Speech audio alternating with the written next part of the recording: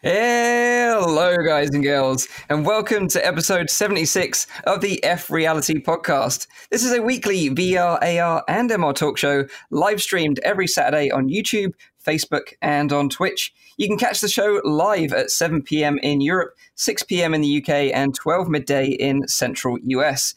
If you enjoy the show, please subscribe to our YouTube channel, and you can also check out the audio version, which is available on iTunes, SoundCloud, and on Anchor. Thank you to everyone that is joining us live in the chat.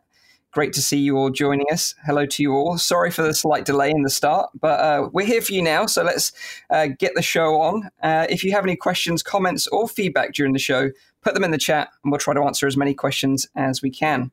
Now it's time for me to introduce you to the team. First up, this week, this guy's been playing hide and seek in VR and blasting around the Friesland on his Super 73. It's, of course, Nathy. How you doing, man? You all right? Yeah, I got a Super 73 now. I'm so happy. Yeah, it's a really cool piece of kit. Like, maybe you should explain what a Super 73 is for the uneducated. Flamethrower, right? Flamethrower? Flamethrower? No. That's although that's also on my bucket list.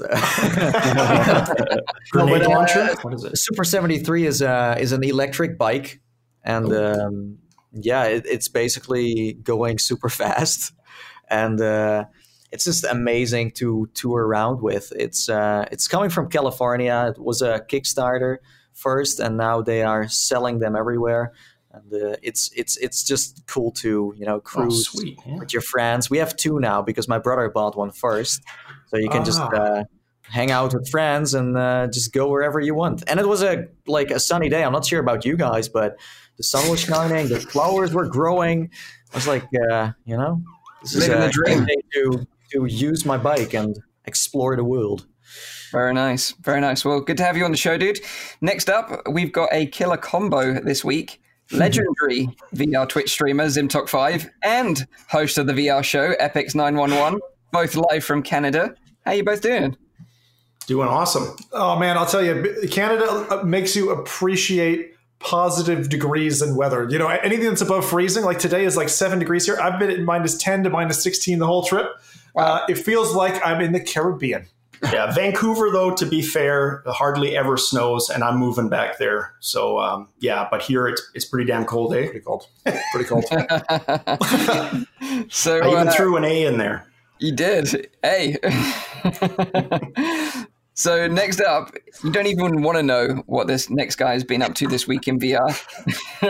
Maybe I'm just hoping that if he gets swatted by the FBI, that it happens live on stream, to make it more entertaining. It's of course Rowdy Guy. How you doing, man? You all right? Yeah, I'm all right. The audio listeners now are going like, what happened? I'm not really sure what happened, but.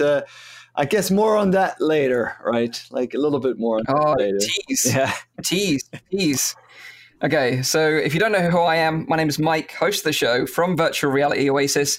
In today's show, we're going to be adding more fuel to the fire around the speculation of an upcoming Rift S headset from Oculus. We're going to be talking about the new book from Blake J. Harris called The History of the Future. This is a really cool book. You definitely want to stay tuned for this one. We're going to be giving you details on some releases coming next week. And then finally, we're going to be talking about an upcoming beat rhythm shooter game from Harmonix called Audica. So we've got a busy show for you today, but let's first find out what everyone's been playing in VR this week and their highlight of the week. And of course, let's fire it over to Nathy first to see what he's been up to. So I played Intruders Hide and Seek. Just came out on PlayStation VR. It's an exclusive for now, but I do have a feeling it's coming to PC later down the road, like almost every developer does nowadays. It's a great deal, I would say. This is basically a Home Alone VR simulator. Let me tell you the story in short. You're basically living in a house together with your parents. You're playing as a little kid. You also have a little sister. And there are a bunch of burglars coming inside, and they are looking for something. I'm not going to tell you what it is, but the power goes out. There's a storm, and it's super dark, and they're looking for you and your parents and your sister, and you constantly need to, try to make your way through the house, crawl through fence, hide behind couches, and go on your own mission. So, yeah, it's an exciting title, I would say. Although at the start I was like, I'm not so sure if this game is going to be any good, because the moment I got out of the cutscene, I fell through the floor of the map. And I was like, well, can happen. But usually if you fall through a game, then that sometimes means that it's not that great, because if you can't even get your floor straight, then... But then after that, I played it for like 3 hours maybe, and it was super solid. It worked fine, so that was just a bug. I don't know why, but I'm usually the one that can get into these weird glitches, and how, I don't know. But it's funny though, because the game is kind of scary, because Home Alone was a pretty creepy movie with these burglars. And, as a kid, I was like, okay, I don't know. Maybe I also have some burglars watching my house. Who knows? For Nate, it's like, but then you got like Home Alone, but you got like Resident Evil, and then really close. It's terrifying. Yeah, it's terrifying in their own genre. But where you have this feeling where something creepy is about to happen, but then you fall through the floor. That's like so creepy. Because you're like, oh no, wait, what just happened? I had that with horror titles too, where there's like a glitch happening and it makes it even more scary than it should be. Maybe that's the ultimate hiding place, when you fall through the floor. They can't get you there. That's what I said too. I was like, I just rebooted the game. I don't want to cheat here. I don't want to get the best hiding place. I will play it fair. That's what I said in the video. So, but great game. And this was one of those games that I first wanted to play for 20 minutes. Usually I just play the first part and then I stop and I upload it to my channel. But this one the story was so good that I felt like I wanted to finish it. So after 3 hours, I got to the end. And I do feel like at the end, it catches up steam and it gets way more interesting than the start. It starts off slow, but it's definitely worth playing, I would say. And again, it might come to PC. I have a feeling it will. Yeah. The game... Go on, Zen. All right. I'm just curious, because you said hide and seek game, and I've seen trailer for this. Ducking mechanics in that, and did you find any problems with the PSVR? Because that's one of the things that I found some titles really underperform on PSVR in terms of giving you that message when you move your head too much. Well, it's not a physical title. I first played it standing, but then I figured out that it was a seated experience and that standing wasn't working. So you just have to use the thumbstick to crouch, for example. You can hide under tables. You can hide behind a couch. You can go into closets and stuff like that. It's fairly obvious when you play the game what you have to do later down the road, because the house is jam-packed with closets. It's like an overload of hiding places. I think they could have toned that down a bit and made it harder to play. It's an arcadey survival title. Now, when you're in those hiding spots, can you look out from the closet? Yes. It's like almost like Alien Isolation, but then a more version of that.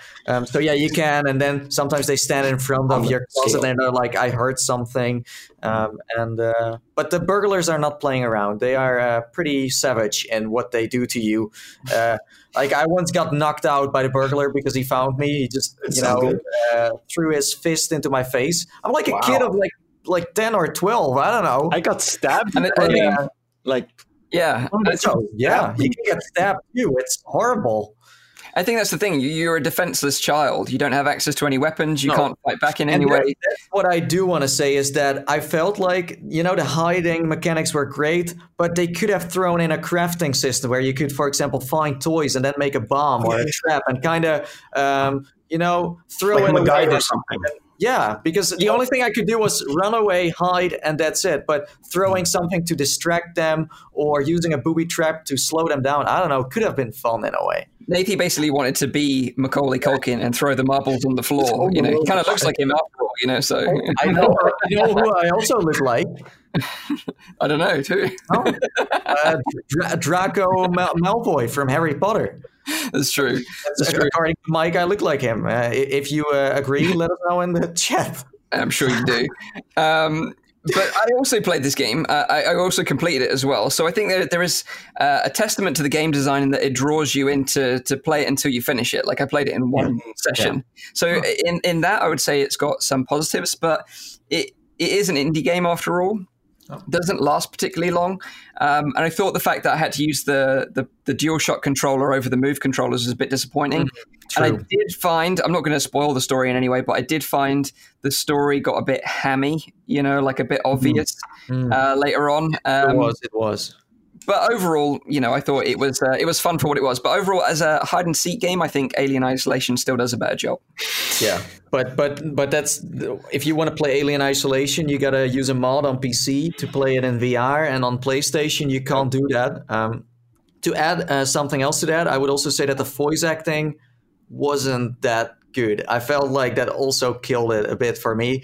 And yeah, sometimes you have the story being too obvious and you're like, I know what's going to happen next. But there are also moments where you're like, I know what's going to happen. And then suddenly it's something else. So there are moments where the story goes like completely nuts. That's what I said. Like at the end, it catches up. So I think at the start, it's a bit, you know, cheap. But then later on, it does pick up. It almost feels like at the start they were kind of, you know, learning how to build this game, and then later, like, yeah, we now know how we gotta do it. So yeah. I was wondering, is the developer? Do we know, are they North America based? I only say that they because are Spanish. Yeah. Yes.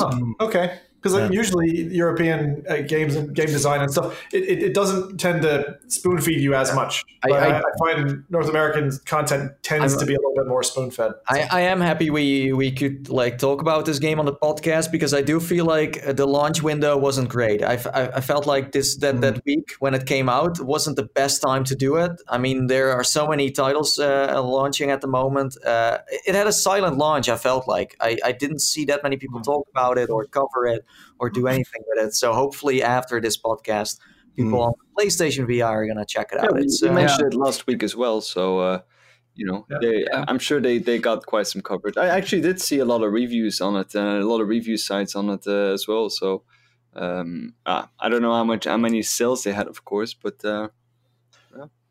But one of the things we covered on before was the PSVR store, just the PlayStation 4 store, it does a great job of hiding some titles. Like there are some things still today. I go explore the store and I'm like, I never saw that. That's and also right. It's regional. Like Sprint Vector, which when it launched in the US market, it actually featured on the store here. In Europe, it didn't even show. It was just buried in the library, and the team Servius in the first place, they should not hide the PSVR section because it's all the way down and no one really knows about it. And then the demos of that is even harder. So they just need to make it easier to find. Yeah. So that is Intruders. So what about you two guys then? What did you both play? I'm intrigued to know. You've probably been too busy trying to sell it. Well, no, but you go first. All right. Yeah. So poker VR, basically. I've been itching for poker so much. We had plans to go to a casino here. Didn't quite manage it because of the weather. Unfortunately, got nuked on Thursday. But I've just been playing tons of poker VR because it's still, for me, and I've been trawling for other things, and I've played a few kind of one-timers. But I wanted to say that again because community, easy to drop in, easy to grab a tournament, which you can't do in PokerStars, and ability to connect with friends of mine who are on Rift or are on Go. It's like a great cross-section. It's kind of like the rec room of Oculus Go, and that's what I like about it. So I'd be interested to know, because we talked about this last week on the show whilst you was away, that we tried a Monopoly, and being a social experience, it basically overheated our Go's. So I'd be interested to know if you have the same issue using Poker VR being a social application. No, I get a good kind of hour and a half, hour and 45 minutes. I don't think it's because it's social. I think that Monopoly, I tried it as well, and my God, it tanks fast. I mean, I was at 30% battery, dead in 5 minutes. Oh, wow. I mean, like, I think the game needs some serious software optimization, because clearly that thing is either got a memory leak or something going on that's just dumping, and it just lights the go up to the point where it is baking hot. Let alone that game is bloody confusing. I couldn't figure it out, but I did try going. I go against the bots after a while. Gave up. So what about you, Alex? Yeah, for me, as he was saying, I'm selling this house here. We actually sold it. So I've had to take down most of my Vive and Rift stuff. So what I've been doing is going back to Old Faithful, which is Elite Dangerous, because it's nice and quick. I can put my HOTAS up, one camera, and I'm good to go. So that's been pretty much when I have played, it's been Elite Dangerous. Nice. And like, I'd be interested to know, because like having no experience with Elite Dangerous whatsoever, like, and maybe some people in the chat are the same as well, but what's your sort of draw to this game? Because so many people love and adore this game and they keep going back to it over and over again. For me, the biggest thing, and it goes back to when I was a kid, I wanted to be a space cadet, not the mental variety, but I honestly thought we'd be flying spaceships by now, right? For me, it is the fantasy of being in a spaceship. When you put on the VR HMD and you look around the cockpit of your ship, pancake gaming, it's just so much better. Yeah. Cockpit in VR is such a natural fit to begin with. And when you're sitting in your cockpit and you're sitting in real life, I've got my HOTAS set up so where my hands are in game, they're exactly in the same spot. So the immersion is just amazing. Mm-hmm. And the freedom, some people don't like grindy games. I love it. It's the freedom to go and do whatever I want, whenever I want. Whether it's 5 minutes, 5 hours, it's that kind of game. Nice. I'm so glad you're saying that, man, because I was planning a week of Elite Dangerous because I owe it to one of my earlier viewers to like do that when I go back. Right. So I forgot that you were into it so much. We got to do some. Absolutely. Yeah. Sounds good. Yeah.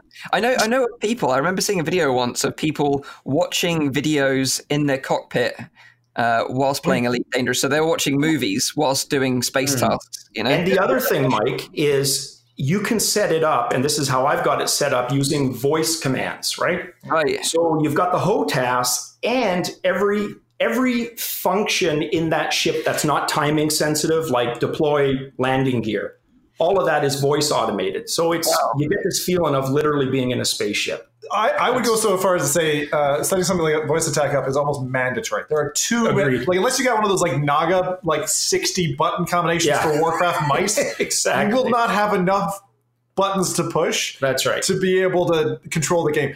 That game, before they accordioned the controls, you could scroll down it for almost a solid 60 seconds. Oh, yeah.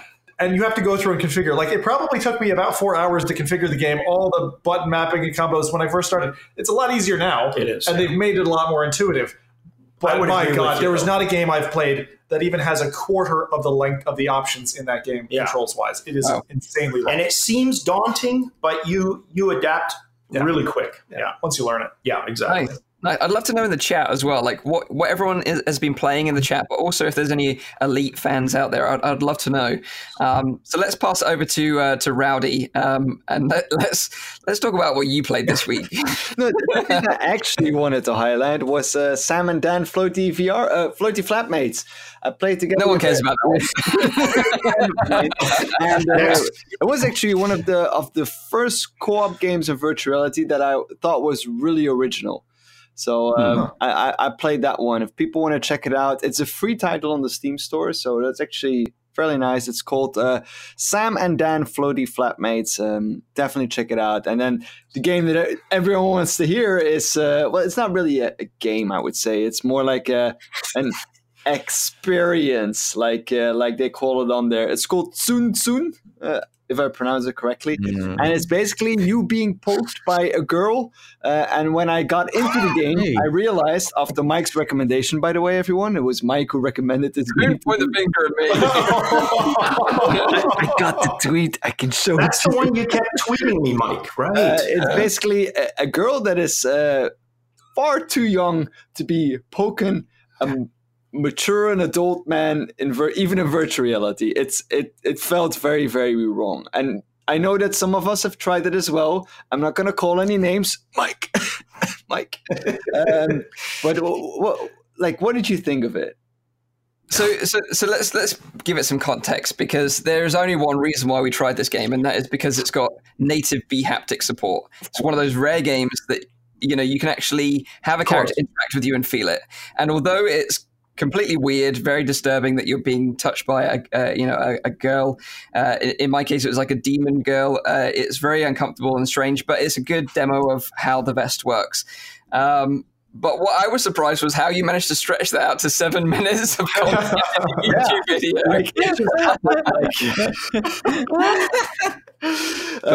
I digress. But how did you feel like with these sort of rumbles, the haptics? Because I found that you could even turn around, and the haptics were then. Trust me, I did everything you could do in that game. Otherwise I would never have gotten it to 7 minutes. I wanted to get it to 10 minutes, to please the YouTube algorithm, but no, that didn't work. But no, I tried turning around. I didn't find it that impressive because the girl, she doesn't move towards you or something. So she just, if you're not standing close enough to her, she will still poke you. You just won't feel it. She will just do the same kind of poking gesture the entire time. So that was kind of weird. And when you turn around, you feel it in your back indeed. And then all of a sudden, for whatever reason, she starts hugging you, and you feel like that she's, her arms is wrapping around you. Then did she bring out the toy with you? Yeah. I didn't show that in my video though, because I thought it was too much. What is that about? I showed everything. Yeah, I'm not gonna. I'm not gonna show. It's weird. It makes you feel quite uncomfortable, that experience. Yeah. And for some reason, B-haptics promoted it the other day. This is in their press kit, actually. It can't be that bad, I thought. It has to be a decent virtual reality experience. And wow. Where's the one for the ladies? Is what I want to know. All the little. Trust me, that toy was not for men. That toy was not for men. The thing that she pulled out. Trust me on that one. But no, I'm really curious about something that I think Nathy dropped in Twitter about a week ago, which is that the B-haptics Fest got an update so that you can use all audio sources, very similar to like a sub pack where you're driving it off of the bassy tones. Have any of you experimented with that? Because I'm quite curious how they compare. We talked about that actually last time, I think, last week. That we played it with Beat Saber. To see how that works.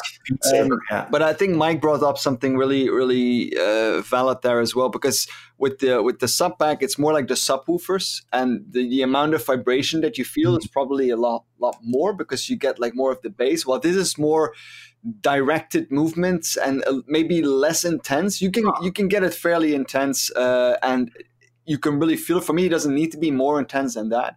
But I think a sub pack is maybe more suitable for audio experiences, because you only get that beat, and it's a subwoofer that's pushing against you. It's maybe more the feeling of how a music speaker would feel like if you're standing in front of it. While this one is it's more direct and more precise. And more. It's interesting. We need to do like a wife swap equivalent with the packs. I'll ship Mike my sub pack. Send me his B-haptics vest and see how they compare. Yeah, I'd love to compare them, definitely, because a lot of people ask that question, because it is the direct competitor in terms of product, I guess. Right. I'd be curious what the results. Absolutely, if you guys can. Yeah. So, do you guys want to know what the people in the chat played? Sure, go for it. Yeah. Okay, so first of all, we have Watauk, who played Assassin's Creed and Metro Exodus, and he finally got to play Sorrento VR. Nice. Then we have Delwonk. I hope I pronounce this right. I'm not butchering your name. I went to Vegas and played The Void, the Star Wars one. Nice. Les started a career on Project Cars 2. I've been trying. And then last but not least, there is one from Eric. Oh, here it is. I played a lot of Monopoly Deal in Oculus rooms. A lot. I think it's solid. I really like it. I like playing it on my own. Well, I only can play it on my own because everyone else's goes overheat, but I think it's nice. Doesn't it affect you over though when it's I need to pay a $1 million bill for rent, and all I've got is $5 million to give him. Like, yeah, it sucks. Yeah, it sucks. It's that's horrible. terrible. It's like the game mechanic forces. It's like no one in the real mind would ever do that. Exactly. Like, what do I have? Bonds? Do I have like a stack of bonds that I'm shoving over to Mike? Yeah, And there's- You got to put money in your bank to protect yourself, you know. But this week, I played a fair bit. I completed Intruders, of course. Played some other games, but the one I want to talk about is Profundum. It's a puzzle game. I think I've talked about it on the show very briefly before, but it's basically a series of escape rooms with a kind of steampunk style to it. It's kind of like an indie game, but what sets this puzzle game apart from all the other kind of puzzle games and room escape games is they've got some really nice like physics in this game when it comes to like chains and cogs and things like that. Like, I've never seen a game that does it so well, where you can actually pick up and manipulate a chain, which is really, nice. really complicated, and then actually wrap it around a cog and then pull it to then wrap it around another cog to then create a mechanical machine. Anyone else want a Hitman game now? Because I kind of just wanted it. You know? Or a chain garrote, like just pull the old Italian lady down. Or what was that Wii game? The Godfather it was another one where you did that strangle. And It's very rare. It's very rare. I don't know if you could do that with your Wii mouse, but the nice thing about the about the Vive controls is that you already have like the little wire on the end of them, so you can just use that. Oh, exactly.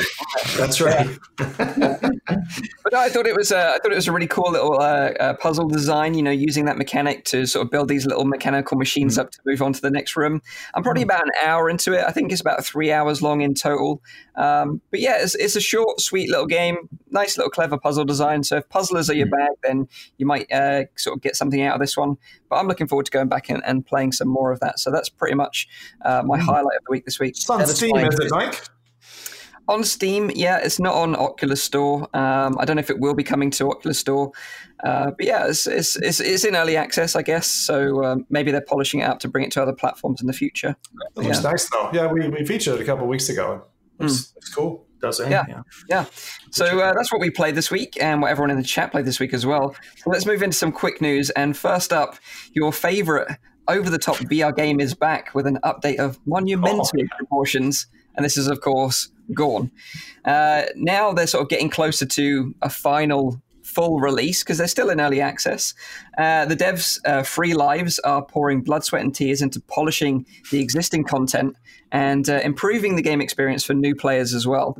And I've kind of like dipped in and out of Gorn, only sort of to try it out. I've never really spent any real time in it.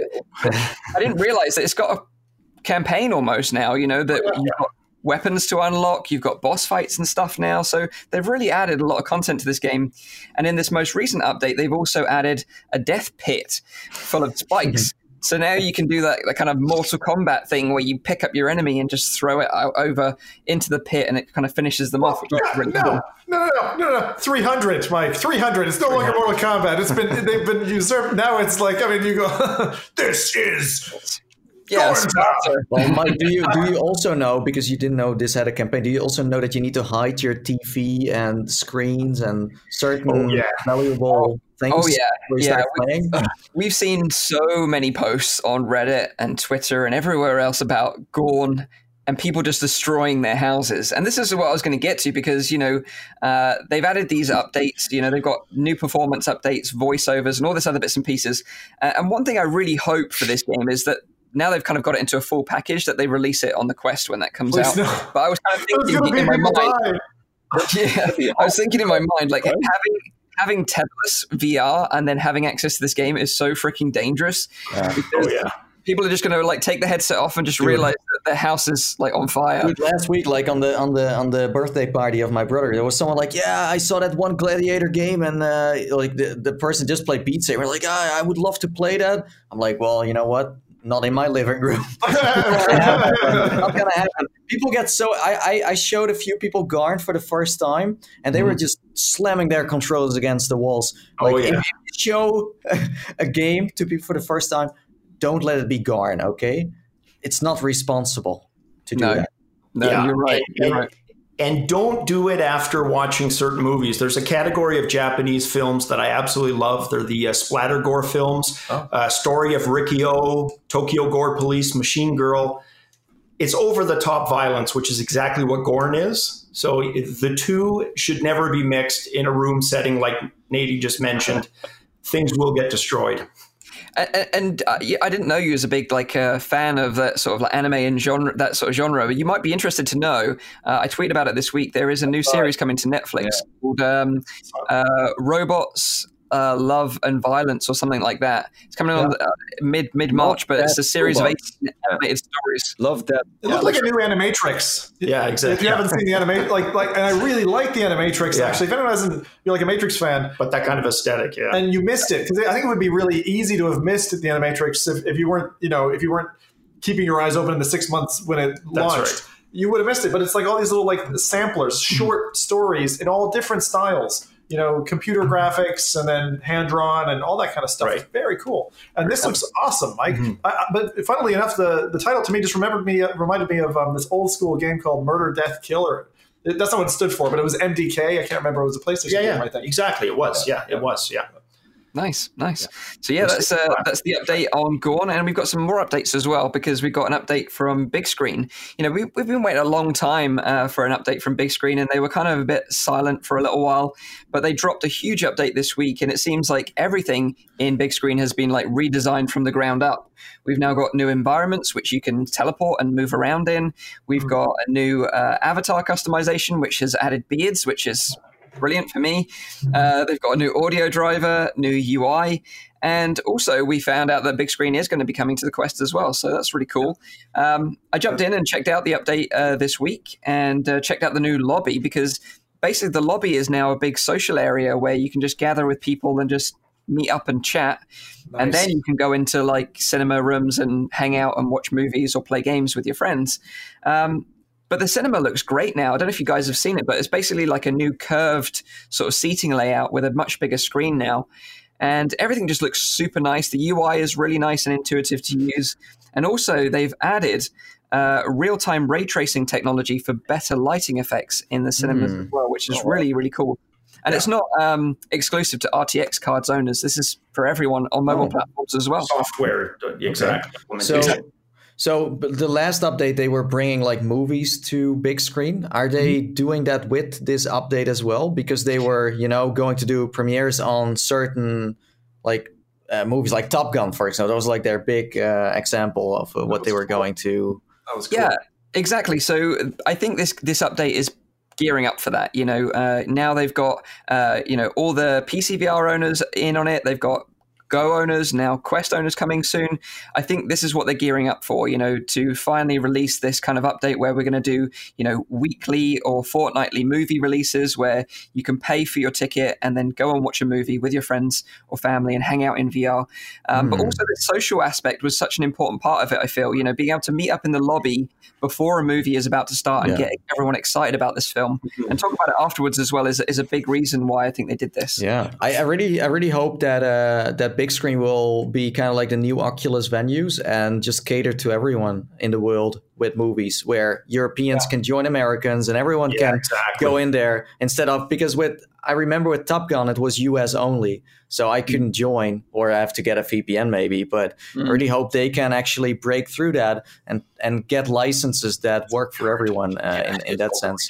Also, quickly going back to Gorn, I am Ruud says, it doesn't have to be a violent game. My daughter punched my 4K TV while delivering Santa packages in Richie's Plank experience. Oh my God. It doesn't have to be, but I would say probably the two worst offenders, I don't know what you guys think, it would be Gorn and the drunken bar fighting one. Yeah, true. Sure. I was going to say so Big Screen, similar to what Nathan's saying, it would be great if the legal side, in terms of multi-regional support for licensing wasn't a problem, because it's going to be a problem. I think it's only going to get worse, honestly, with legislation the way it's going, both in North America and Europe. But that said, you can see where these guys would absolutely kill it. Who wouldn't go for a digital release of a film where you could show up with some friends? Now, at the moment, I think we still have the 4-user restriction when watching a film, or can they, like RiffMax, fill a cinema now? Because if they can do that, they are, they've already got the software stack across all these headsets. Now they just need to break that legal barrier. Yeah, it's way more users. I think it was about 20 users when I checked it out last. It could be more now that they've done this update, but they released, I think it was Stargate, an episode of the reboot of Stargate, and that was available worldwide, so anyone could jump in. And I tried it out, and it worked flawlessly. So I'm really looking forward to this. But I think the biggest selling point that people don't understand about this is watching 3D movies is like next level in VR. Like if you watch a 3D movie in VR, it's incredible. Way better than any experience you can experience on your TV with 3D glasses. So that's going to be super interesting. That reminds me of Rift Max Theater, where you were watching this Michael Jackson experience. There was like mist coming out of the screen, and there were like zombies everywhere. And then you were, for example, like watching a 3D SeaWorld movie. And then, there was water suddenly everywhere, and people started to also talk with bubbles around them. And isn't it 4D? That was more like 4D in a way. It was 4D, yeah. That's how they marketed it. But like the Thriller experience for Michael Jackson, which was 4D, awesome. I love that as well, where you get the actual 3D effect like you normally would if you were sitting in a 3D cinema, plus all these environmental effects. But the thing that just does my head in is, it's been 5 years since that essentially kind of tech demo was put together, and we still don't have that same ability for like us to just jump in and watch a film of our choosing legally, or even pay a multi-person ticket and do that together. And that's where I think, their business model has to be headed that way. I would take what you were saying, Mike, even a step further. I think that experience, that 3D in VR, is better than the 3D in a theater experience. I mean, you've got that comfort level, right, that you just can't replicate. You're sitting with a bunch of other people in a theater, all that comes along with that compared to just sitting in the comfort of your home or wherever. It's amazing. It really is. What I'm really looking forward to is where they take it to another level. So, say you're watching Jurassic Park and then like a dinosaur pops up in the theater somewhere, or, you could have it so, the director could give a speech at the beginning of every movie, like it's being presented by them, but it's just replicated over and over again in multiple rooms with all these groups of people watching the film. I know what I want to be able to do. I want to be able to pop up a little menu in VR and be like, order that Domino's pizza, thanks. And then exactly. My house, I run down, grab it, go back into my Rift or whatever, just eating away. Think of how chilled out you've been. That would be awesome. Can't wait. The day is coming. So there you go, big screen. You need to implement Domino's pizza ordering in the UI and then give them that sort of, Amazon access to your door so they can just bring it up to your lap. So that is big screen. Some awesome updates. So go and check it out. It's completely free and available on every platform. So the next bit of quick news is about the Samsung Odyssey, because we had an amazing deal for this headset this week. And if you're not familiar with the Odyssey and the Odyssey Plus, they're amazing mixed reality headsets, and in my opinion, the best you can buy out of the Windows mixed reality lineup. I'm a kind of advocate of them now, having been converted by them, having a bad experience with Windows. Honestly, to hype this even more up, I think it's one of the best headsets you can buy right now. Agreed. The display is incredible. And for the price, which I'm going to get onto, this headset was reduced 50% off, directly available through the Samsung website. And it was brought down to $249, which is an incredible deal for this headset. Because if you think about it, it's got the same... Or Odyssey Plus. Sorry, I missed that. I think it's not the Plus, right? Just the Odyssey. Original Odyssey, which some people even say is better than the Plus because they prefer the clarity over the screen rather than this kind of blurred effect. Exactly. But yeah, so they were selling this on their website, and I was like, this is a great deal. The display is the same pretty much as the one in the Vive Pro, which would be 4 times as much as the price at this price, the deal. So I was like, I'm going to jump on this. I'm going to get this headset. So I took advice from many people and said, use Big Apple Buddy. You can buy products through them. They're kind of, if you've got products that are limited to the US, they'll ship them out worldwide, basically. So you contact them and say, this is the product that I want, and they'll give you a quote. And that's exactly what I did. I said, this is the link to the site. This is the headset that I want. And they got back to me around sort of 8 hours later, and they said, the Samsung Odyssey is available on our store. You can just buy it straight from us. So I was like, okay, cool. And of course, when I went to their store, they didn't have the deal on. So it was the full retail price. And I was like, hang on a minute, I want to buy it at this deal price. Here's the link again. Please just give me what I want and what I asked for the first time. And they got back to me again, and by the time they got back to me, the deal had already elapsed. Oh, wow. So I missed out on it, which I was kind of disappointed. So Why do we still need to import this headset in Europe? Yeah. I don't get it. Where is it? Where is it? It could be in the stores right now. It's been, how long has it been out? I think I bought an Odyssey like a year ago or even longer. I don't know. What's going on. They need to approve HMDs before they get into like Europe, right? But I don't know. Like Samsung, what is Samsung doing? Are they right after marketing? It's poor distribution that's been the bane of VR pretty much since the beginning. Agreed. It's so frustrating. I remember European countries that doesn't, like if you're in Portugal, it's like, how do I get a freaking VR headset? You can't even get a Rift or whatever. It's like, you're screwed. Are the other mixed reality headsets getting sold in Europe right now? Is there? Yeah. So where's the only one? It's so strange. And I remember when mixed reality just got like launched, they wanted to try it in America. You know, it was like a pilot thing. But it's been longer than a year now. So I think they should sell the Odyssey here. But maybe they don't see the interest right now. Yeah. I mean, they do have the numbers of how many people buy MR headsets also here in Europe. I don't know. I always feel like Europe needs more. There needs to be more VR marketing here. The only one that is doing it is Sony, because I mean, a lot of Europeans own a PlayStation. That's no secret. But every time I see like a commercial, it's US only. Like the Oculus Go commercials that Facebook made. They are not getting sent out here on TV. The only thing I see on TV here is PlayStation VR sometimes, but it's rare. But that's the only thing I see. I've never seen an Oculus Rift commercial. I've never seen a Vive commercial. I've never seen a mixed reality commercial. I've never seen any other VR commercial. The only thing they mostly sell here are those garbage cheap like headsets where you can slide your phone in with those bad lenses. So there is some work to do. It's mainly like US only with like marketing. And that's why Europe is also kind of behind. And that's why there are more people in the US owning a headset, as far as I know. I don't know the exact numbers, but although PlayStation VR is like 4 million users, so I'm sure a lot of people, like most people I know here in Europe, own a PSVR and not a, let's say, PC VR headset. Right, but how much of that is due to just poor marketing? That's a good one. That's a good one.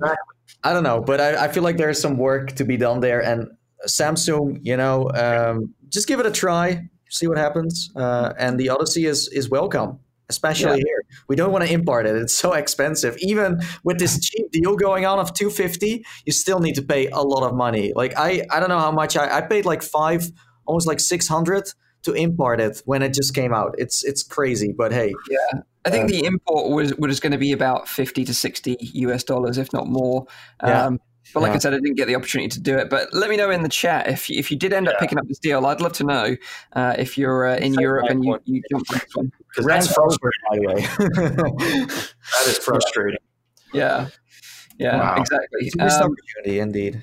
Yeah, so let's pass it over to Rowdy to find out about the games that you should check out in VR next week. We've got a couple of cool ones actually to talk about this week, so I'm looking forward to you giving us all the details, Rowdy, on these ones. Yeah, all right. It's actually like I had to like do a little bit of research this time to find like some good titles. I didn't want to bring in the trash again, so I found like a few titles that were coming out next week.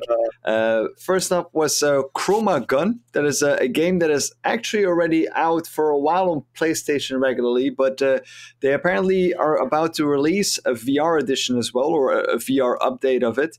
It's available for $14.99, and it's coming out on the 19th of February, and I have a trailer of it ready, which I'm going to start now. So that the game is basically a color-based puzzle shooter in which you need to navigate test chambers by painting walls and droids using your excellent preschool color mixing skills. So I don't know if any of you have ever played this game, but I actually played it this week. I got a key for it, and I thought, I'll check this one out. Used the PS Aim controller as well, so I was like, oh, this is kind of cool. And when you're in that kind of world and you've got this controller in your hand, I was getting these kind of Portal vibes, and it's very basic, but it was kind of fun. I didn't feel like I wanted to create any content around it, but I had a little bit of fun with the game where I played, maybe about half an hour, 40 minutes of it. But you just mix the colors, like they said, preschool colors. You just got to make sure you mix the right ones to open doors and stuff like that. Cool. This one has been in development for quite a while. I remember seeing a video back in the days when they were playing with the DK2 and an Xbox controller playing it. So they have come a long way. I can remember getting a key for this thing about a year and a half, maybe even 2 years ago. It's like nuts. And I don't mean on PlayStation. I'm on a PC. It was across Steam. But at the time, it was pretty limited what you could do. I mean, there was a couple of kind of intro bits where you're playing against bots, I think it was, that were kind of telling you how to work with the gun that you had. And but it was a Portal vibe, I would say. It's kind of like one of those games that is borrowing from that kind of flavor. So there you go. Yeah. Cool. Next, of course, is Dick Wild. It's releasing on the 19th as well for PlayStation VR, HTC Vive, and Oculus. I didn't find a price yet. I don't know if you guys have actually looked at that or found a price. I haven't found a price yet. We've talked about this game, I think, last week as well, but I'll reiterate what we said. So Dick Wild 2 takes us to a host of new places, of which have been affected by the massive outbreak of toxic spillage, creating a foul sludge that has mutated the local wildlife into the most darn tootin' vicious critters ever seen by the river folk. Faced with this gravest challenge yet, Exterminator Extraordinary Dick Wild has enlisted the help of 2 promising apprentices ready to fight the deadly ooze. So, nice. Have you guys played have all of you played the original Dick Wild? Yeah. I really had a lot. I think you mentioned this last week about using the aim controller for the original game, and I never played it with the aim controller, but I'm very tempted to play this one on the PSVR with the aim controller over using PC VR headsets for that very reason. Cool. Yeah. Also, coming back to the price, the first one right now is around $20, and I do expect the second one to be maybe $20, $25.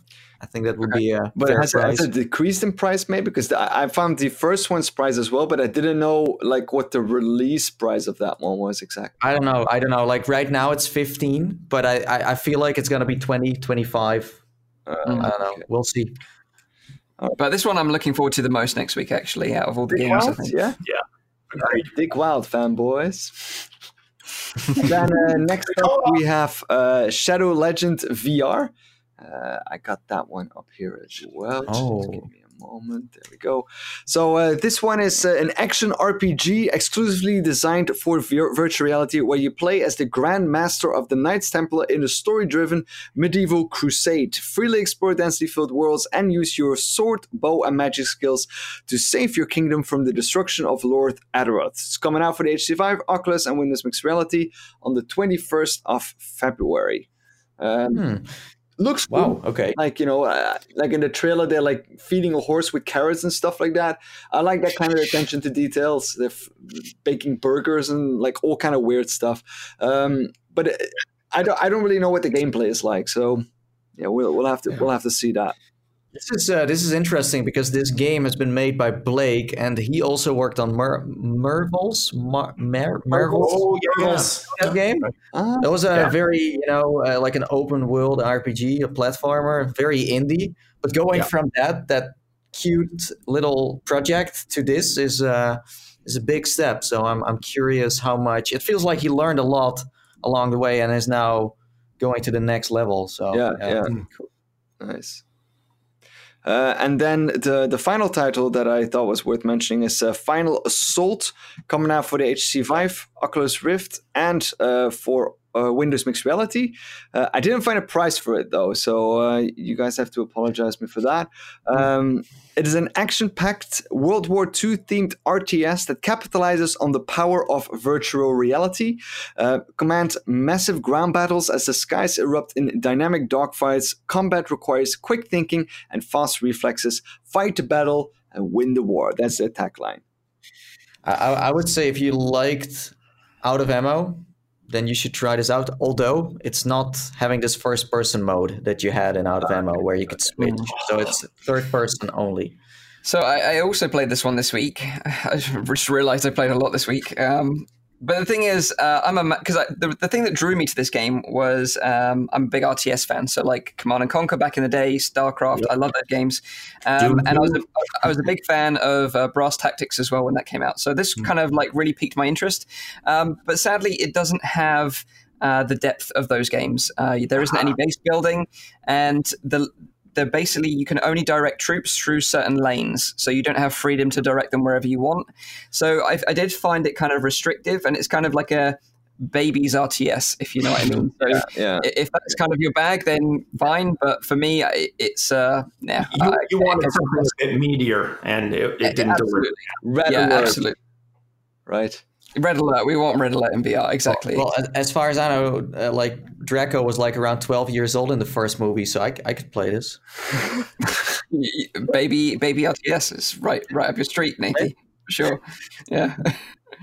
Any more releases, Rowdy? I know that Xing released last week as well. Is it pronounced that was Xing actually, or is it Xing? Well, Zim says crossing, don't you? Yes, crossing the land. Right. I don't know. Well, it's been out for HTC Vive and for Oculus for a while, right? I mean, it's not a new title, but it's now coming out for PlayStation VR. So since it came out last week, I didn't include it into the official list. That's sharp. Definitely one like don't pass it up. I'd say if you're into hard puzzlers with gorgeous scenery, then crossing the thing is a great. I really hope they will do well on the PlayStation platform. They had like a very rough launch on PC, very rough. Quite protracted, I would say. Like I feel like their sales, like they were doing pretty well in terms of hitting top 20 on Steam for sales, and a lot of their sale times for the last like year and a half. But in terms of going 1.0, like now that it's on the PlayStation Store, that's a great place to launch. And to be honest, the game is, although it's quite pretty, it's quite low poly, so it should run great. Performance friendly. And talking about a game that is selling very well right now is Apex Construct, because Apex Legends launched, and then since it's on Origin, right? Yes. People were looking for it on Steam too. And the only game there is called Apex Construct, that VR game, the bow and arrow title from Fast Travel Games. Yeah. So their sales went up 4,000%. Real fast. 4,000%. Well, yes. They sold more games than on the launch. It went up 4,000%. But also they had a lot of negative reviews because people would buy the game and then say, this is not the game I wanted.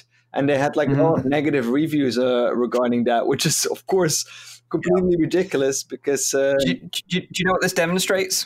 There's so many freaking idiots out there. Exactly. Really, should that warrant a negative review because you're the guy who made the bad decision? Yeah. But the bad review should be on you, dude, not the store.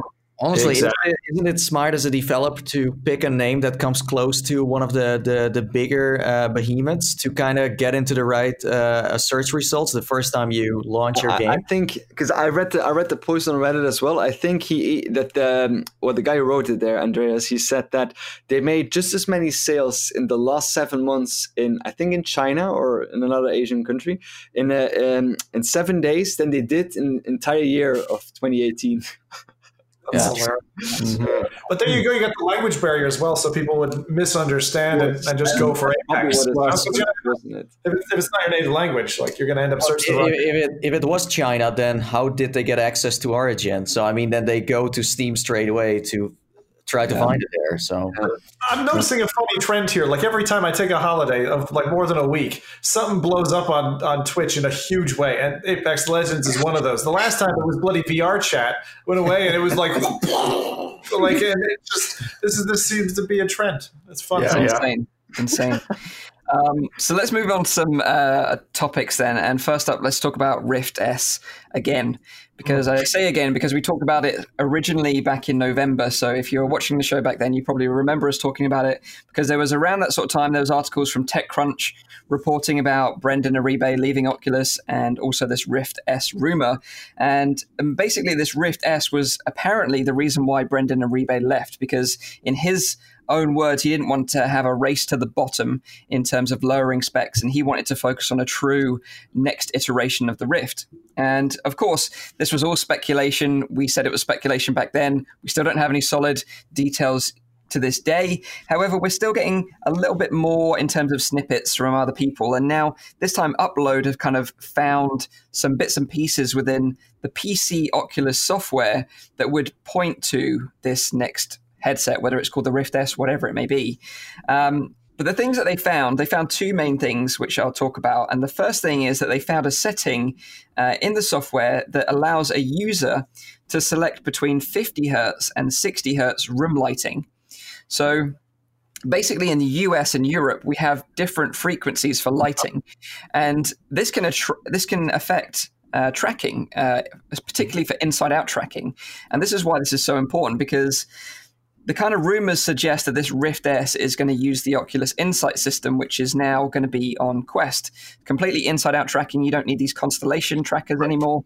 All going to be built into the headset. So this is why this is kind of important, and this is why it's interesting that it's being found in the PC code. So that's number one. The second one is that they found that whatever this new headset might be, is not going to have a physical IPD adjustment, and it seems it's going to be a software IPD. Which is again strange, because obviously from Rift and Quest, we know that it's going to have a manual IPD slider for adjustment. So what do you guys think of this then? These new kind of snippets, these new rumors that are coming to surface now about this Rift S headset? Love it. I love it. I think, it all locks in and makes sense with the kind of rumor mill that we've had so far.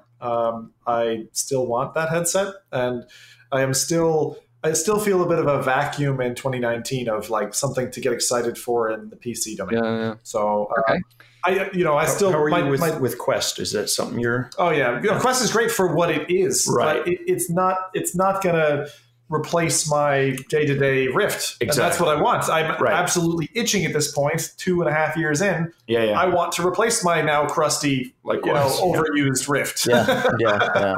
I did see people on the Oculus subreddit saying like, please bring a new updated Rift because mine is falling apart.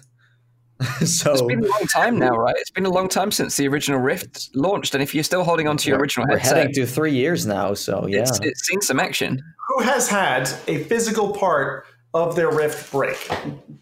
Yeah, I have. Yeah, physical part, like the Velcro or the stitching. Has that come off? Because I had to restitch that onto mine because it was gone. That's a new one. Yeah, because the old one was all threaded. Mine is actually fine. I don't know, but the only thing that I do actually always kind of have to get replaced are the cables. Like I'm a cable eater, but the headset itself is fine. I do feel like every time, because I think this is my third Rift now. It's not because I'm getting a replaced one, and sometimes it's nice to have a new one and kind of have the cables straightened and stuff like that. But what I do notice every time I'm using a Rift for a few months, the front starts to decolorize a little bit, and I don't know what's up with that. Maybe it's the sun shining on that, but that's something I notice. But it doesn't have any effect on the gameplay, so that's good. But I do notice it always kind of becoming some kind of I don't know. Yeah. The thing is, with these sort of fresh rumors, it kind of got me thinking about this Rift S. And obviously this week I did a lot of research about the Oculus Quest. I did a roundup video of all the details of it. And it kind of got me thinking that if they took the design and specification of the Quest and then just basically removed the Snapdragon processor and then had a cable to your PC and that was the processing power from your PC, then it could be legit, right? Like, it could use the Quest inside out tracking. The Quest has got a higher resolution display than Rift. It's using a panel that's 1440 by 1600 pixels per eye, whereas Rift is using a 1080 by 1200 pixels per eye. So it's a big jump in resolution, still using an OLED panel. But it would kind of make sense that they use the same form factor, same inside out tracking, but they just tether it to a PC instead of being inside the headset. Oculus basically making their own mixed reality HMD in a way. Exactly. And the thing is, you can understand why, because, setting up sensors for someone that's very new to VR is a bit of a minefield. It's a pain in the ass and it's a hassle. Whereas, especially if you have to set it up and put it down each time, like I couldn't even imagine what life like that would be like. I'm very fortunate to be in a position where it's just constantly set up, but I know that's not probably what the majority of people out there have. But also, the worst piece of software at Oculus in the last 2 years has been the camera setup. Who can get through the camera setup in one go? Especially that rear diagonal one. I look forward to that being gone. That is number one. Rowdy, just a quick thing. I think there's a scene problem we've had for about. I can't fix it. I've been trying it for the entire stream, so ignoring. Or what? Just so people know. Like you're saying. Sorry? No, I was just going to add to what Mike was saying, and or even a hybrid the other way. Keep the Snapdragon and add the ability to add a cable, maybe tether it the other way. We all want that. I think with the Quest being $399 and Rift now being $349, if they take the processing power out of the Quest and it's tethered to a PC, they could make it really cheap. I think without having to manufacture these sensors as well, like it could be $250 to $300. And I think as a step forward, that is quite nice. And I think maybe this is what they were referring to, when Brendan Uribe was saying, I want a full 2.0 Rift, and they were saying, well, no, we want to make it more accessible and cheaper so more people can jump on the platform. You can kind of see where they were going with it. So maybe no sensors is the way to go? Or are we still having... Because what they could also do is what Vive is doing with their base stations. I mean, you plug them in, they worked fine. As long as they move away from USBs, I think they're doing great. So if that's no sensors or sensors that are just getting plugged into your wall just through a power source and that's it, and they communicate with your headset, that could also... I also think that this is where the contention came in with Uribe, because being a founder of Oculus and being part of the Rift and having this like great tracking solution with if you've got 3 sensors or more, to then sacrifice the tracking to a degree. And I know, Windows Mixed Reality, it's like 98% there. Same with Quest as well, by the way. When you have the controller behind your head, it's just not tracked. And there's things they can do to compensate for that, but it's still not perfect. And I think that's the problem here, is that Rift owners and PC gamers, they want the perfect tracking. They don't want to make any sacrifices. And I think this is where the Rift S, if this is the case, might upset a few people, but I still understand why they would want to bring it to the market. On the other side, if they move away from USBs, a lot of people will also be very happy. I mean, that has been a hassle too, for me at least, always replugging my USBs and then the sensor setup as well. I hope it's going to be even more easy for like people that just get their first headset. My brother recently decided to explain a bunch of people how to set up an Oculus Go, and they were even struggling with that. It's hard for people to get into that, so it needs to be easier. How easy it can be, like the most easy possible. Well, the Go isn't as easy as you'd think when you look at the box. You're like, oh, all I need is this standalone headset. And then you realize you need the mobile app. And there are a number of steps. Like that was definitely, for me, one of the most surprising pieces of the Go, that there was quite a bit of friction in setup, where you'd expect for a device that's meant to be like super easy on the go, and alone, that it wouldn't require that. Yeah. And again, that comes also back to the marketing. If you market the Oculus Go in the right way, and the same with the Oculus Quest, then you will have a better, understanding of what you are going to get into. I spoke to like Mike last week about what I see on the community pages. A lot of people have no idea what the difference is between a Rift or an Oculus Go or a Quest. They don't know. they don't understand at all, and they also don't know what headset is really popular, which one is doing well because of what. It feels like there should be more, people should be educated more in that. Backlash, I think, because even you were asking me about the Quest and my experiences with it, and I think even for somebody as technically savvy as Epic's, to have those questions at all at this stage, because we're months away from a release. I've not been able to try a Quest, so I mean, that was my question for you, was how did you feel the tracking compared, right? But I mean, what you were saying, Nady, the same thing. For my Rift and Vive, I got to a point where I just kept the Vive base station plugged in, and I would plug my Rift into that because I was so sick of constantly USB, right? And that worked for the longest time. But you're right, and that also ties into the marketing aspect, is we've got this alphabet soup of models and numbers. We're the insiders. We got to sometimes stop and think, oh yeah, the Go, that was the spec from the Quest. The person on the outside, like you say, looking in, who's new to VR, forget about it. People just people is like a black headset, and they don't really care about the rest. They are like, yeah, well, they're all the same, and they look all the same in some way. So. No, you're right. Yeah, but we had Nate Mitchell from Oculus post on Twitter this week saying that there's going to be more surprises coming soon, particularly around GDC, including a new game from Turtle Rock Studios, which are the same team that brought you Left 4 Dead and Face Your Fears. And according to Nate Mitchell, this is going to be a game that kind of reminded him of playing Zelda back in the day that they're going to be announcing around this time. So that's going to be super exciting.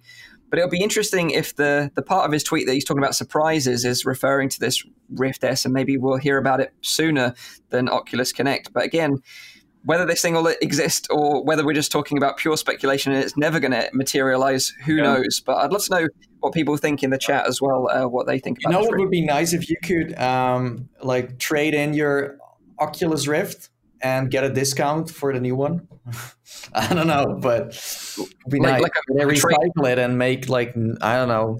They use the parts again. Exactly. So one of the things that, if anyone has watched Apple's keynotes, for the last number of keynotes, they talk about the recycled components when people turn their phone in, and are able to then, 85% of that is then turned over and made into new phones, new displays, and that. I really do see that coming up as an important point, because if you take the Rift today, it's probably a landfill filler.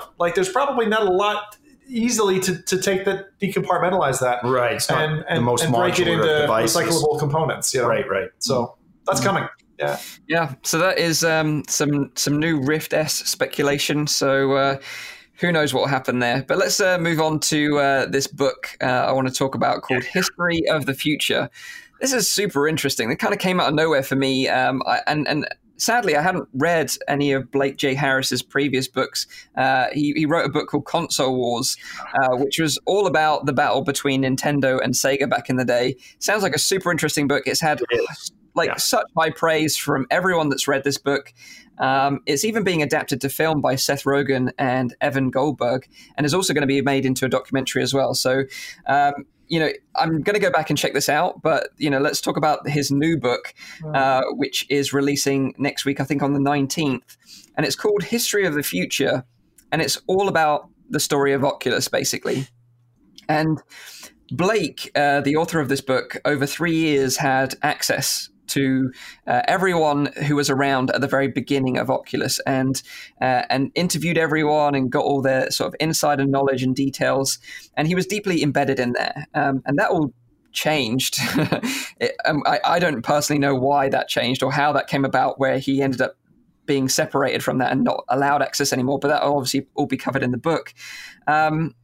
But I was sent the intro and the prologue to this book to have a read and get a better understanding for. And the book is actually introduced by Ernest Cline, the author of Ready Player One. And then it goes into the insight of Palmer Luckey's past on the run-up to sort of, reviving virtual reality for the modern age, and sort of his hacker modder mentality, and then how he took that leap to create Oculus and then ultimately become one of the fastest sort of startups to get a multi-billion-dollar deal. It still stands as a record today that he was the fastest to do that. From idea inception to then selling it was just incredibly quick.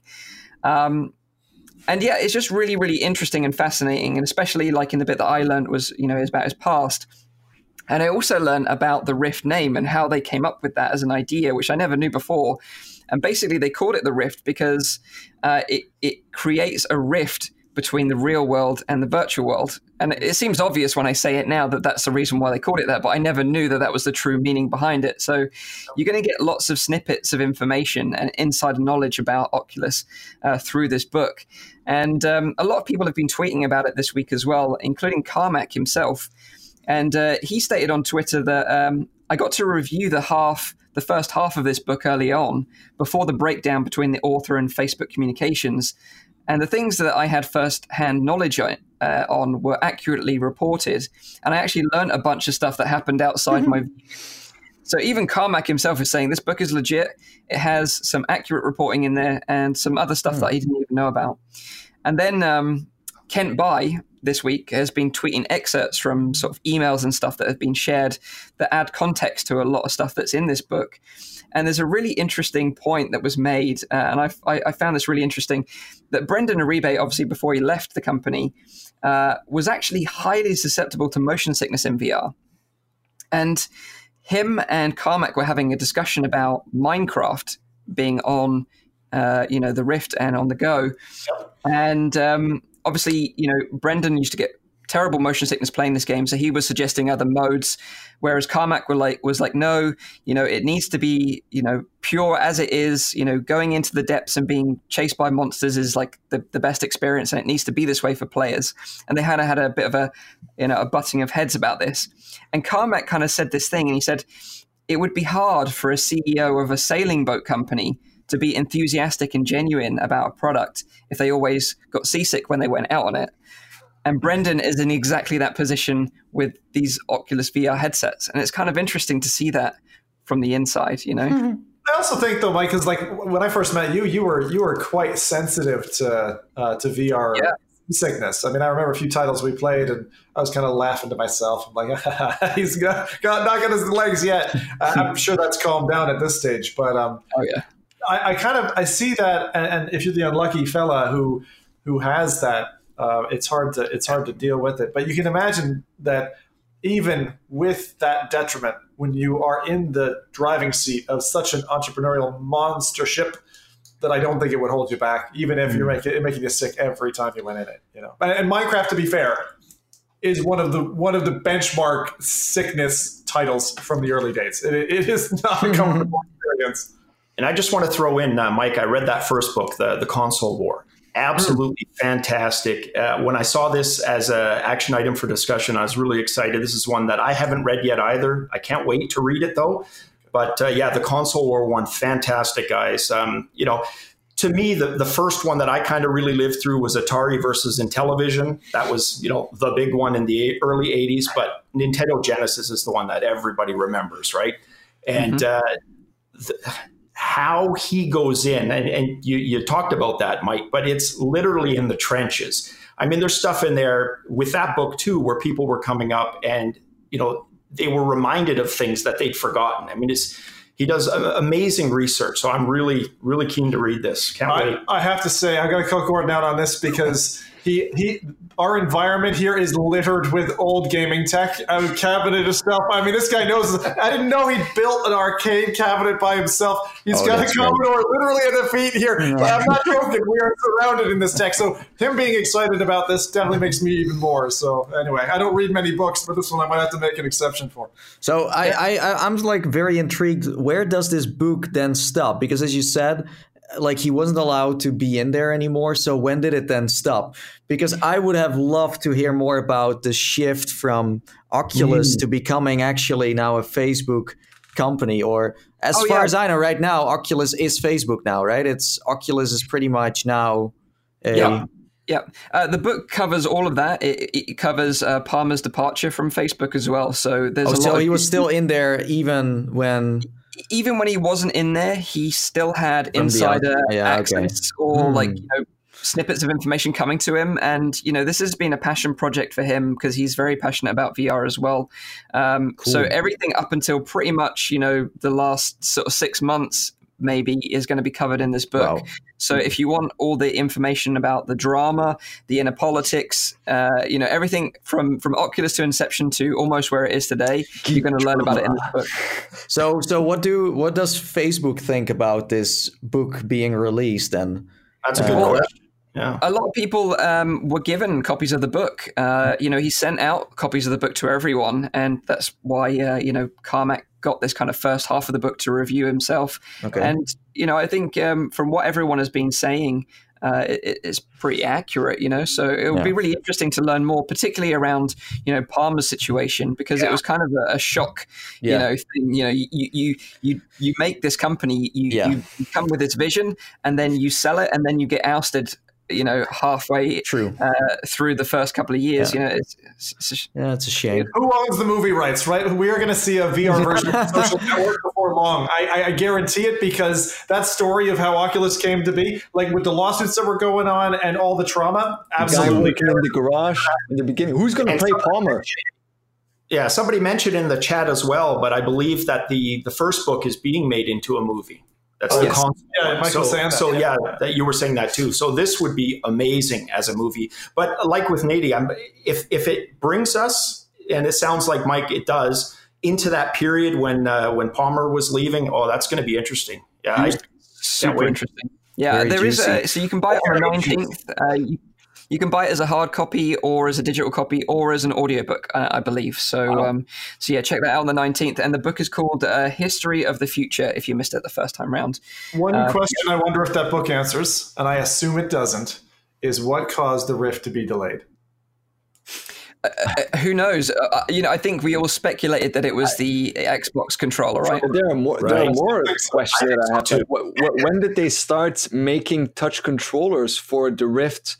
Was that like after like the Vive controllers were already announced? Was that before? Was that those are like just in hindsight, guys? Because what was that gap? It was about 7 months between. It was almost a year. It was almost a year.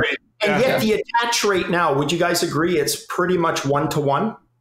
Oh, 100%, yeah. Right, but even those early people, they've probably all got touches by now, I would imagine, right? Yeah, they do. I think we saw stats about that, and it was almost like 97%. Right. It was insanely high. The delay was so crazy that when Oculus Home launched, there was almost no one that was able to even log into that with their ones, because almost none of them yet.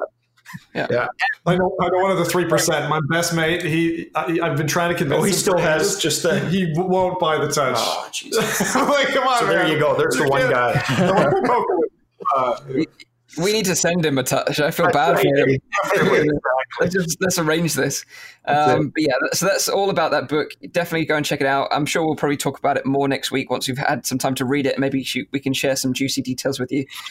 But let's talk about our final topic this week, and that is Audica.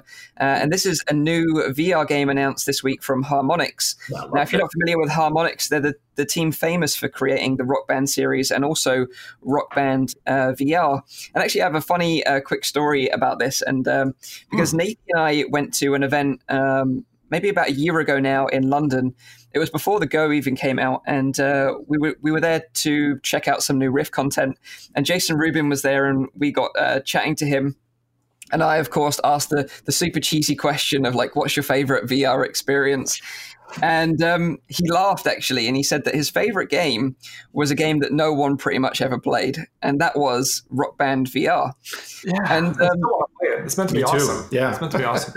The hilarious thing is, this game, everyone who bought a Rift got the adapter to play this game, but no one did, because obviously you needed a guitar controller to play it. But they went to the effort of bundling this accessory with every Rift because they thought it was going to be this like huge success. Yeah. And it flopped completely in terms of a VR game. That was it, Mike. Think if that's what delayed it. Think how embarrassing it would be.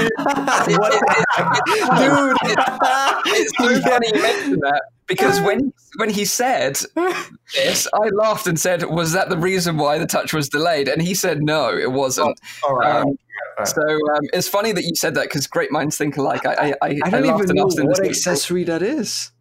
It's like a rubbery thing, right? Like a holder. Yeah, I've still got a couple. Yeah, You know, Okay. funny fact. Last week I was on the Oculus store, checking on how you buy a Rift nowadays and how you get, a Go, and they still sell this on their store. You can buy one now if you want. And going even deeper down the rabbit hole, do you remember that trailer they made with Palmer smashing his guitar on the ground and then jumping into the tour bus with these rock band dudes?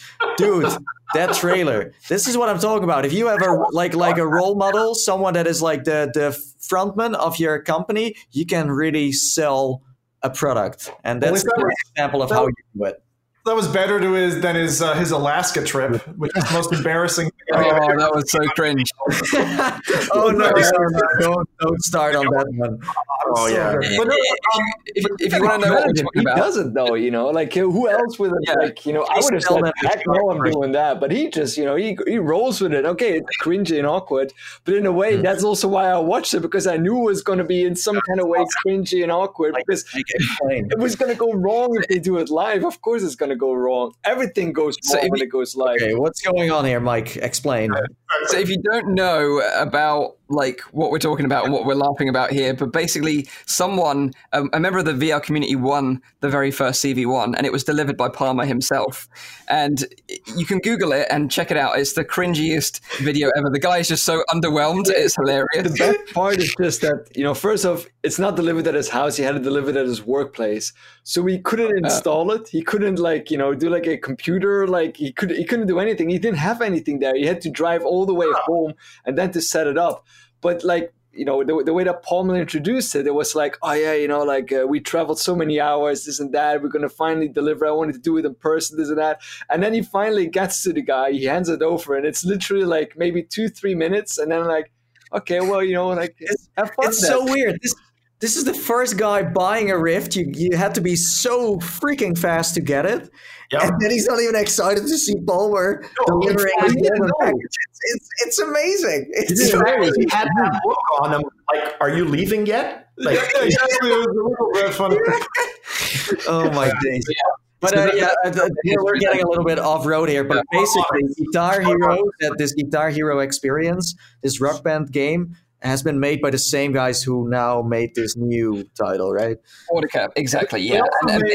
They also made Dance Central. I want to call it out because there were several of those on Xbox with Kinect. So they've dabbled in this kind of technology for some time. And that was really solid. Like for years in London when it was terrible outside and I had nothing to do for fitness, it was my Beat Saber. And it was amazing that you can do this game. If anyone's played like Just Dance or something that's very controller oriented and kind of faking it, it was a real game which was skeletally tracking you through kinetic, and it was amazing. Oh, wait. The hand solo dance thing was the worst thing I've ever seen in my life. So let me just call you out on that one. Everything else maybe, but hand solo dancing, I'm sorry, that's where I draw the line. Mike, have you done hand solo the dance in Beat Saber already? Refused. I beat both Dance Central 1 and 2 and have high scores in those, but I have no idea what you're referring to with regard to it. It was the Kinect one. It was like a Star Wars Kinect. It was a separate title altogether that Harmonix developed? Or maybe it was Just Dance. I'm getting confused a little bit, but anyway, we're going way off track. We're sort of like we're in the reeds right now.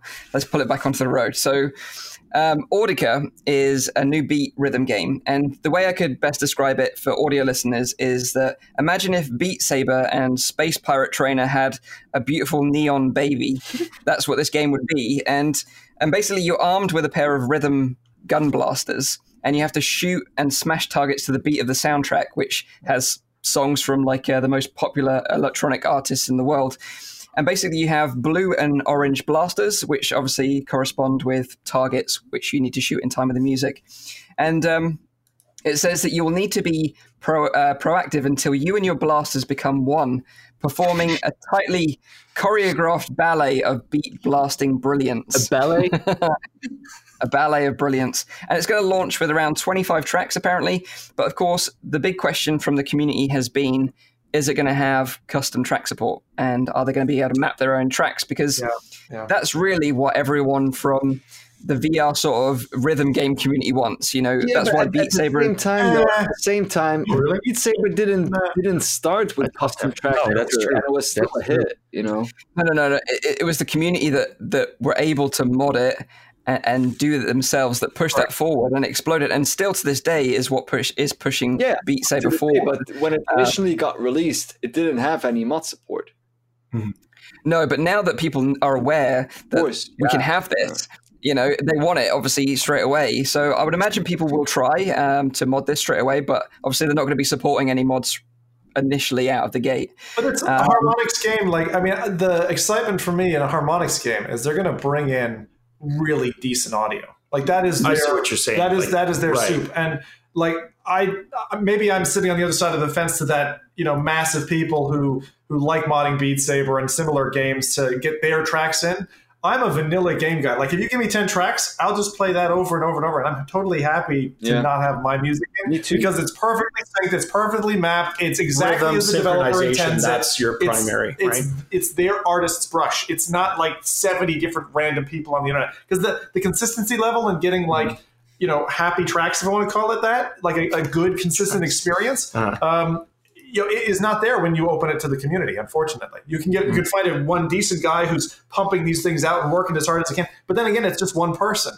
But license-wise, you can't even do that in the first place. So it will always be the community making something extra for your game. And marketing-wise, that's awesome. And if they can't do it, might impact your title a little bit after, especially Beat Saber being such a big hit. People now think that's the standard. Well, people really think that all these songs you can mod have been provided by the devs from Beat Saber, but that's not true. And actually, I found out a really shocking piece of news, which I don't even think, I didn't see it make press, but Audio Shield, which actually Audica looks a lot like, it borrows the same kind of color theme and the way you're staged, and even in the mixed reality presentation of it, looks a lot like Audio Shield, one of the early audio beat games, which I really liked, by a guy called Dylan Fitterer, who did and a bit of Blasters of the Universe. A little bit of Blasters of the Universe in there as well. But that game got totally neutered. There's no way I could recommend Audio Shield to someone today because the whole kind of grab a YouTube video with any song and present it, they had to take it out. Yeah. And so if you have that you're game, right, it's that been did compromise the experience. I can't even play it now. It's just what's the point? No, fair enough. That's a fair point. Yeah. It's weird. What, is there a reason that that they got rid of that? Or that they had? As I understand, it was legal reasons. I played it last week, and I can confirm it's all out because I told someone you got to try this game because you can watch a video on screen and then also play with it. But it's out. There are only some weird because if footage songs in there now. Because if the video is on YouTube, is that not already on a platform that is already a third party? Because it was built into the game and it's a bit of like a marriage service, you can't step that far away from it. If you're saying, I'm making it easy, it's kind of like the days of Napster and Kazaa. You can't just provide the platform and be like, oh, they're just doing it. It's not me. It's them. Mm-hmm. But then it's the same as what Beat Saber is providing modding tools. Oh yeah, you can mod the game so you can add custom tracks. I don't know if they're allowing it so much because it breaks every time they update the game. Basically, okay. What's the Vive Rift emulator? I can't remember the name of it. It's exactly Revive. Revive. It was in the same spot for ages. Okay. Yeah. But I think this mixed reality trailer does a good job of portraying how cool this game could be playing in VR, and I think it's another advocate of mixed reality trailers do make VR games look really cool to play. So it's cool that they're doing that. They're also going to have live support, so you can make your own mixed reality content when this game comes out. It's going to be launching on Oculus and Steam on March the 7th. So put that in your diary and definitely one to look forward to. I'm looking forward to playing this one. I think it looks like a lot of fun. So this could be the first time Beat Saber gets competition. Yeah, good point. Legit competition. Yeah, exactly. This is interesting, by the way. In the chat, they're saying, Eric is saying that it's not about the legality of the YouTube tracks that they had to take that one out, but it was that the YouTube API started to have fees associated with it. Yes. Right. That would kill it, especially for a single dev. That makes sense. The only other Harmonix game I was just going to underline, because they actually have a lot of VR experience, Sing Space on the go. And if anyone's looking for... I played that one. It's actually like a karaoke title. It's karaoke. I like it. my wife. We had you got to kick a pair of goes. You can either do it one at a time, or do it in tandem, or do it with friends if you have the balls. But I do feel like they never had a killer title in VR that everyone remembers. VR was okay, but as you said, like no one really used it. Honestly, I never used that thing. I never jumped in there. I don't think any of us. That's also again marketing, right? You need to educate people on the way they know what to do with it. But this could be the first one where they really put themselves on the map. With a VR experience. Great timing, because Beat Saber has pumped the flames of like you want VR and audio and something to kind of jam to, and now people will want more. Like a couple months from now, there's going to be a huge mass of people looking for I just want another game. Yeah. It's gonna be interesting because Beat Saber starts to now sell these DLC packs soon. Yeah. And I'm sure they have some more tricks up on their sleeves. They just won the DICE Award too, right? One of the DICE Awards. So, it kind of depends on how they promote this new title because as Mike said many times before, Beat Saber had this free marketing. And I don't feel like you can pull that off once again with a Beat Saber had its moment, but you can't just do the same thing and surf on those popularity waves. Yeah, and look at Beat Saber. I think you showed it, Nady. You had the video of the arcade style machine, right? Yeah. I mean, would they have been able to do that had it not taken off like that? Probably not, right? I mean, Beat Saber has been smart enough to even expand into like arcades and show off Beat Saber in like real places. Yeah. Mm-hmm. And I'm just happy to see the success of a game like Beat Saber because that's really like a game that just sells a system, right? I mean, if people do that, they want to try that, and even if because I wouldn't say that I'm that big of a rhythm fan.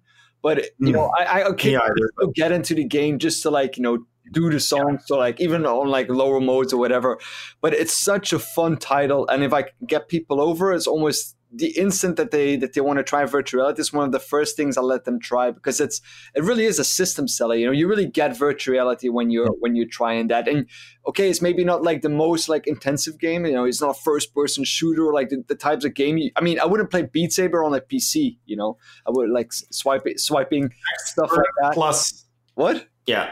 Expert plus. Honestly, if I got people that are not gamers that come over, the two things that constantly come up: Beat Saber, Google Earth. VR. Yeah, exactly. No, that's exactly the same for me. And it's wander on the go because you can just go to any location. It's like, oh, I'm now in South Africa, and you look around, you're like, it's fucking cool. And don't forget, like Beat Saber is super easy to learn. And now with these modifiers, like we had this party last week, I put everything on no fails, no obstacles, they were just failing all the time, but they had the most fun time ever, and they didn't care. So yeah, but honestly, I think this is the best developer we could wish for that is working on this rhythm game because I don't feel like they made this to compete with Beat Saber in the first place. No. This company has always made titles that have music involved. It's like in their soul of developing. So they are going to go for their own take. Well, we have also seen others like the Popstick game, for example. They're really trying to hop onto this hype train of Beat Saber being there, and I don't think they are getting distracted by that at all. They have always made these games in the first place. Harmonix is a company that just breeds these kinds of children. Yeah. Their offspring, they're happy with them, and I agree with you. I think there hasn't been much sway. That's why I think the pipeline for a year. And that's why I do think it can live next to Beat Saber and have its own genre. I just hope they add. What was the date again, Mike? What time is it? March. March the 7th, so not long, couple of weeks. That's awesome. Yeah. So we've had a really jam-packed show this week. Thank you to Epix for hosting Zim in your house and being part of the show as well. Always a pleasure to chat with you again about VR. And if you've got any questions, I think now's a good time to ask some questions. You can ask Epix some questions, or you can ask us some questions just while I round up the show times again. So just a reminder, it's a weekly VR, AR, and MR talk show, live streamed every Saturday on YouTube, Facebook, and on Twitch. Tune into the show live at 7 p.m. in Europe, 6 p.m. in the UK, and 12 midday in central US. Or check out the audio version, which you can get on iTunes, SoundCloud, and on Anchor. Speaking of exercise titles, and looping back to your Elite Dangerous comment, best comment of the day for me goes to Stefan Anderson, who said, I played Elite Dangerous for 13 hours, burned 4 calories. Exactly. I think it's a negative deficit you incur playing that. But yeah, there you go. Yeah. But no, we've had a jetpack show. We've been talking about Rift S, obviously Audica, this new book coming out next week. We've got loads of stuff to look forward to. Yeah. Definitely hyped about that book. There's a question for you here, Mike, from my Rift kit. I'm saying this because you've got experience with these cards. I'm installing separate liquid coolers on my i7 and RTX 1080 Ti, but installs will be a month apart. Which will have the most profound effect? Which should I do first? I wouldn't separate them. I would just wait. Just wait, because I am not gonna lie. It is such a pain in the ass to do it that you just want to do it all in one. Trust me. Yeah. Don't separate them, because you're gonna have to redesign a loop. You're gonna have to design a loop the first time, install it, and then redesign it the second time and uninstall it and cut new pipes. It is probably the worst thing I would ever recommend anyone to do. but it looks nice. It looks super nice. And then when people come by, you can tell the story every time how much you struggle, but it looks nice. And trust me, you will understand what it's like to have a sleepless night the first 2 nights after you've got it set up, thinking that your PC is pissing itself in the other room. So that's what was the name of the video that you did where you showed your build? Because that was a cool video, and for anyone who's looking at like a finalized product, So I think if you just Google like how to water cool an RTX 2080 Ti, then you'll find my video about it, which is kind of a rarity for me, but it was kind of an interesting one I wanted to do. But annoyingly about that video, interesting story, is that EK changed their guide the day after I put up that video to add some more thermal strips to this. So everyone in the video is like, "Oh, you're a noob, you missed out that." I'm like, "Hey, change the fucking guide after the video, dudes. Like, seriously." Exactly. Anyway. So there we have it, guys and girls. I hope you've enjoyed this week's episode. We've had a blast, as always. We'll be back at the usual time next week, so have a great week in VR. And until then, bye-bye for now. Bye-bye. See you, everyone. Bye-bye.